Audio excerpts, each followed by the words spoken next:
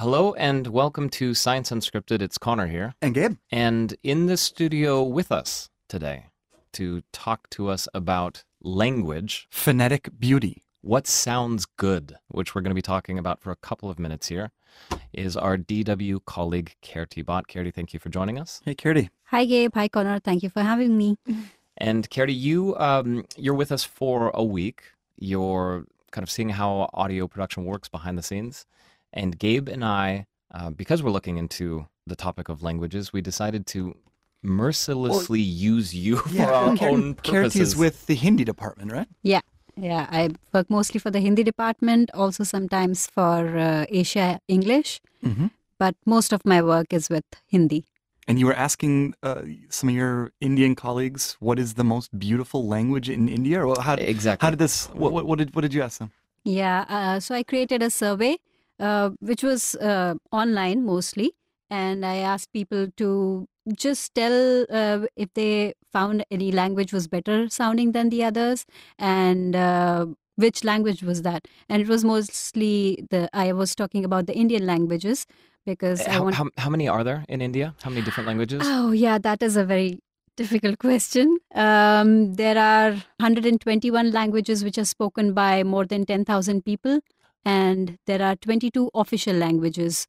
Okay, so 22 official languages spoken in India. Yeah. And 120 spoken by at least 10,000 people or more. Yeah. That's a lot of different languages. Yeah. And of course, in your survey, you weren't asking about all of these languages. Or were you? Or what were you doing? I just asked them if they found a language beautiful and which was that, if they did. Well, People put us were through free your to choose survey. any language. Yeah, Put us through your survey. We're going to recreate a little bit of it here Yeah. by listening to, I believe, I haven't heard these. You have a couple of clips Yes. of some of the languages from India. Yes. And we're going to listen to these clips. And then Gabe, you and I, and hopefully our listeners out there as well, we'll just figure out which one we think is the most beautiful. And then we'll see if that lines up with your survey.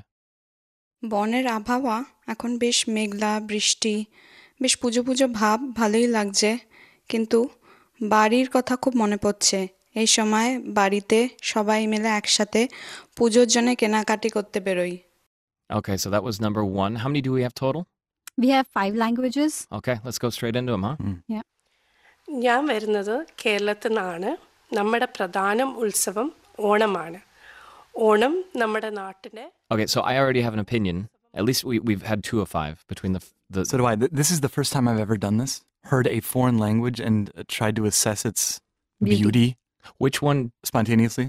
I like the first one better than the second one. I did too. Yeah. Yeah. All right, let's get on to number 3. Okay. किसी भी जुबान की खूबसूरती का इन्हिसार इस बात पर होता है कि वो पढ़ने में कैसी लगती है और उसको समझकर इंसान कितना अच्छा महसूस करता है. Oh, wow. I like that too. Did you? Yeah. Not my favorite. Huh. Staccato. Da-da-da-da-da-da-da-da. It was fast.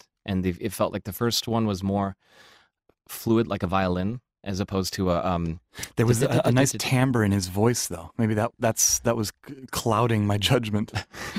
that aspect. See, I was wondering if my own judgment was biased because I preferred the woman's voice to his voice. Yeah. Anyway, okay. Number 4. कई लोग जैसे आप धन्यवाद इन दिनों क्या चल रहा है कि जैसे आपने कहा किसी को धन्यवाद And she was speaking Hindi. Interesting. Okay. And the last clip. Yeah, number 5. ஜெர்மனியில் தற்போது பனிகாலம் கூடிய விரைவில் வரப்போகுது 2 வாரங்களுக்கு முன்பு இந்த காலநிலை மாற்றம் I like that one too. Who? I'm between number 1 and number 5. Yeah, I'm going to go with 3. 3 was my favorite, and 1 was my second favorite, and 5 was my third favorite. I'm going with I 1. didn't like 2 and 4. I'm going with 1. Okay, so you didn't just ask us. You asked how many different people in the end with your survey? There were about 180 people who answered the survey, and it was actually in the sequence in which people liked the language. The first was Bangla or Bengali. Second was Malayalam, which is a language coming from south of India in the state called Kerala. And third was Urdu. Fourth was Hindi, which is most widely spoken but was not chosen as the most loved language. And the fifth one was Tamil, which is spoken in south of India. All right. Can I just say thank you very, very much, Kerti, for conducting a pretty decent study. I mean, recreating aspects of a study that we're about to get into in just a minute here. But thank you for doing this on our behalf and for our listeners to kind of experience a part of your country in a way Gabe was saying this earlier, I've never experienced it that way. And certainly to hear those different sounds, that was great. Thank you so much. Thank you, Kerti. Yeah, so Gabe, take It us was away. great. Last thing we've got to do before you leave, Kerti, we're going to whom now? We are going to speak to a linguistics researcher at Lund University in Sweden. He's just, with his team, done a study on that very question. Is there a language out there that sounds more beautiful than the rest? Are there phonetic components that are universally more beautiful? Well, let's see. Let's speak to him now. His name is Niklas Erben Johansson from Lund University. Science Unscripted. All right. So my name is Niklas Erben Johansson. I'm a postdoc at Lund University in Sweden, and I work mainly on, I'm a linguist, but I work mainly on cognitive linguistics, so how things work in the brain, at least how we think it works. And I have recently, with some colleagues, done a study about our perception about how languages sound like. Niklas, briefly as possible, how did you conduct your experiment? So basically, we found a movie that was dubbed into a lot of languages. We took out clips of different speakers from that movie, from each language, and we played them to a bunch of participants online from 3 participant groups: English speakers, Semitic speakers, so Hebrew and Arabic, and Chinese speakers, so different types of Chinese dialects. They rated them according to how nice they thought they sounded, the different languages. What was the movie? How great is God, exalted in power, majestic above all. Well, it's a movie about Jesus, because we found it on this, I guess some sort of missionary site or something, but it was open and... 全能的上帝是创造天地的主。 And it was dubbed into all these languages. It was a great resource. Que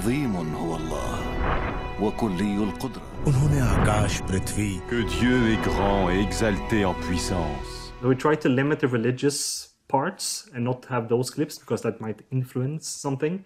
But there was a lot of talk in between the different references to God and Jesus and whatnot. I'm just going to ask the question that I think all of our listeners want to ask.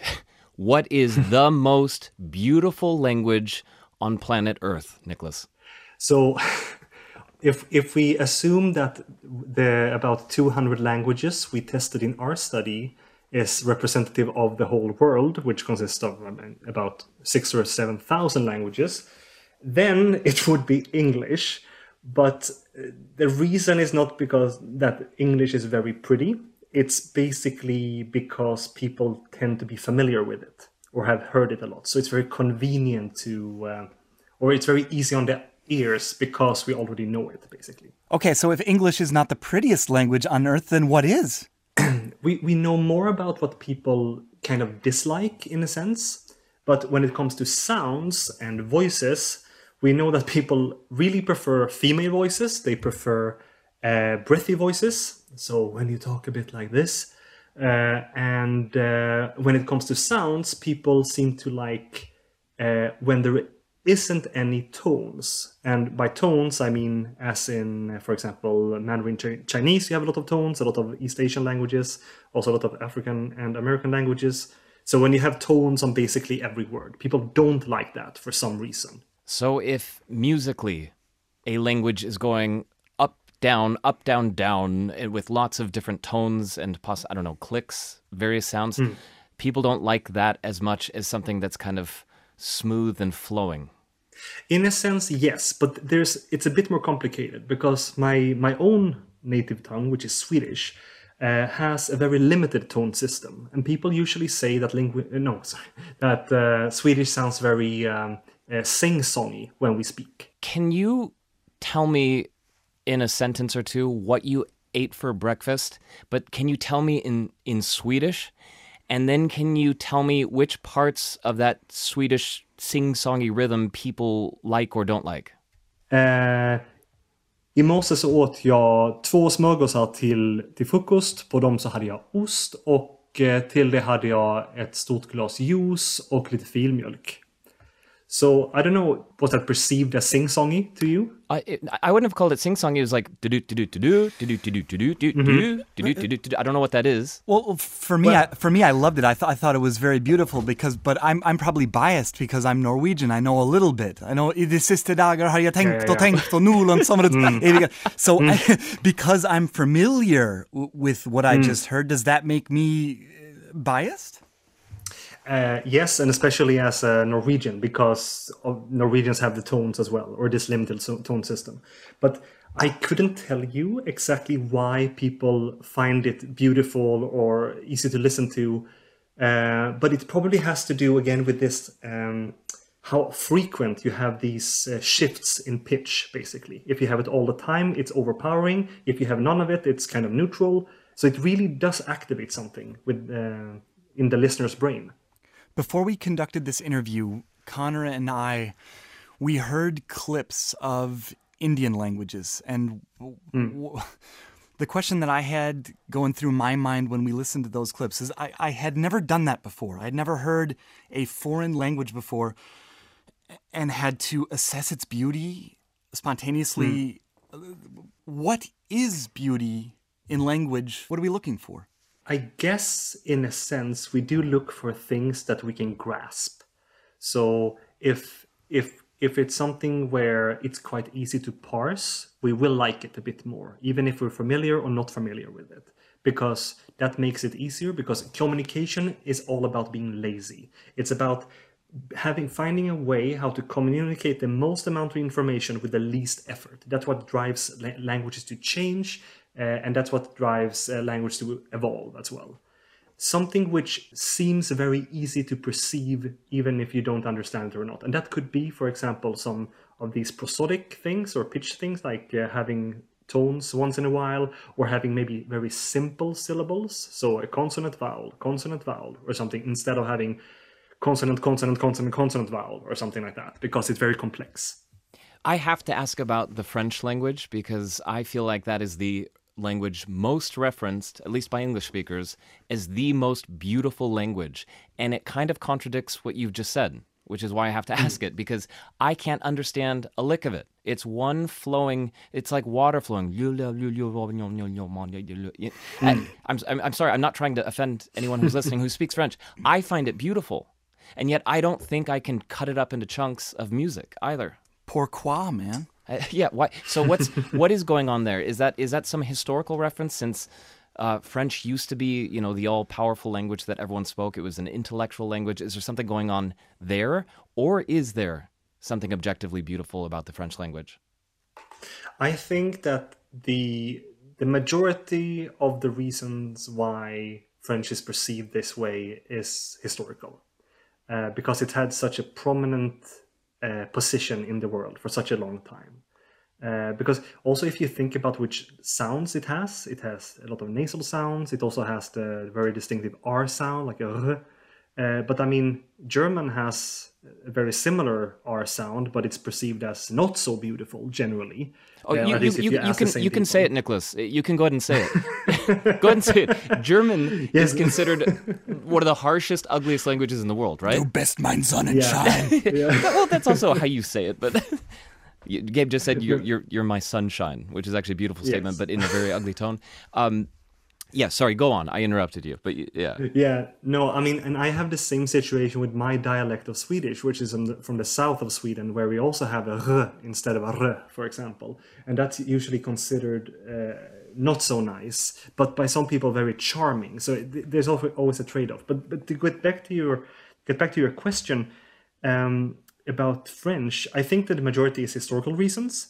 And I also think that it's evidence of some sort of Eurocentricity here, because obviously French and German has a really big part of European history, and that has been imposed throughout the world through, cultural influence from certain parts more than other parts. And then that becomes like a norm. Yes, French is great and it's beautiful, but it seems to be more of a construction that it is beautiful because people say it's beautiful rather than that people actually think it when they compare it to something. And that was Niklas Erben Johansen from Lund University speaking to us. Yeah, giving us a long deluge on the beauty of language. And kind of agreeing with us on our when we riffed on or made fun of the German language a little bit. He laughed. Yeah. And I feel the need here to walk that back a little, because I think the German language has a very, very poor reputation abroad, partially because of the kinds of movies people watch about Germany, about German history. There's a lot of loud yelling in those. And I think one surprise for a lot of people who come to this country and hear actual German for the very first time, it's way softer. It's a much softer language than you might expect. And there is some beauty to it, especially in a sound that I hadn't paid much attention to before. It was the sh sound, the ch sound. Ich. It's really it's like an ice skate going across ice.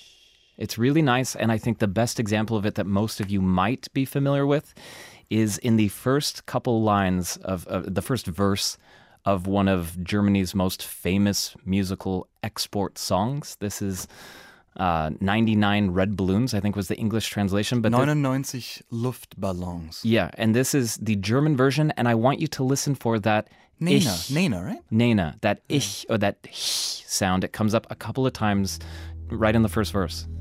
Hast du etwas Zeit für mich? Singe ich ein Lied für dich von 99 Luftballons auf ihrem Weg. Lots of those sounds in there that I really like in the German language. So yeah, if you're ever coming this way, it's a softer language than you might expect. Yeah. I feel as though I should provide some examples of why I like German language at this point, but you don't have to do that. You can read. Well, we have an email in the German language, Gabe, and there was a word in there in particular that it's connected to what we just talked about. This is a brand new listener. She got in touch last week, and let me just read the email here from Britta. Hallo Connor. Hallo Gabe.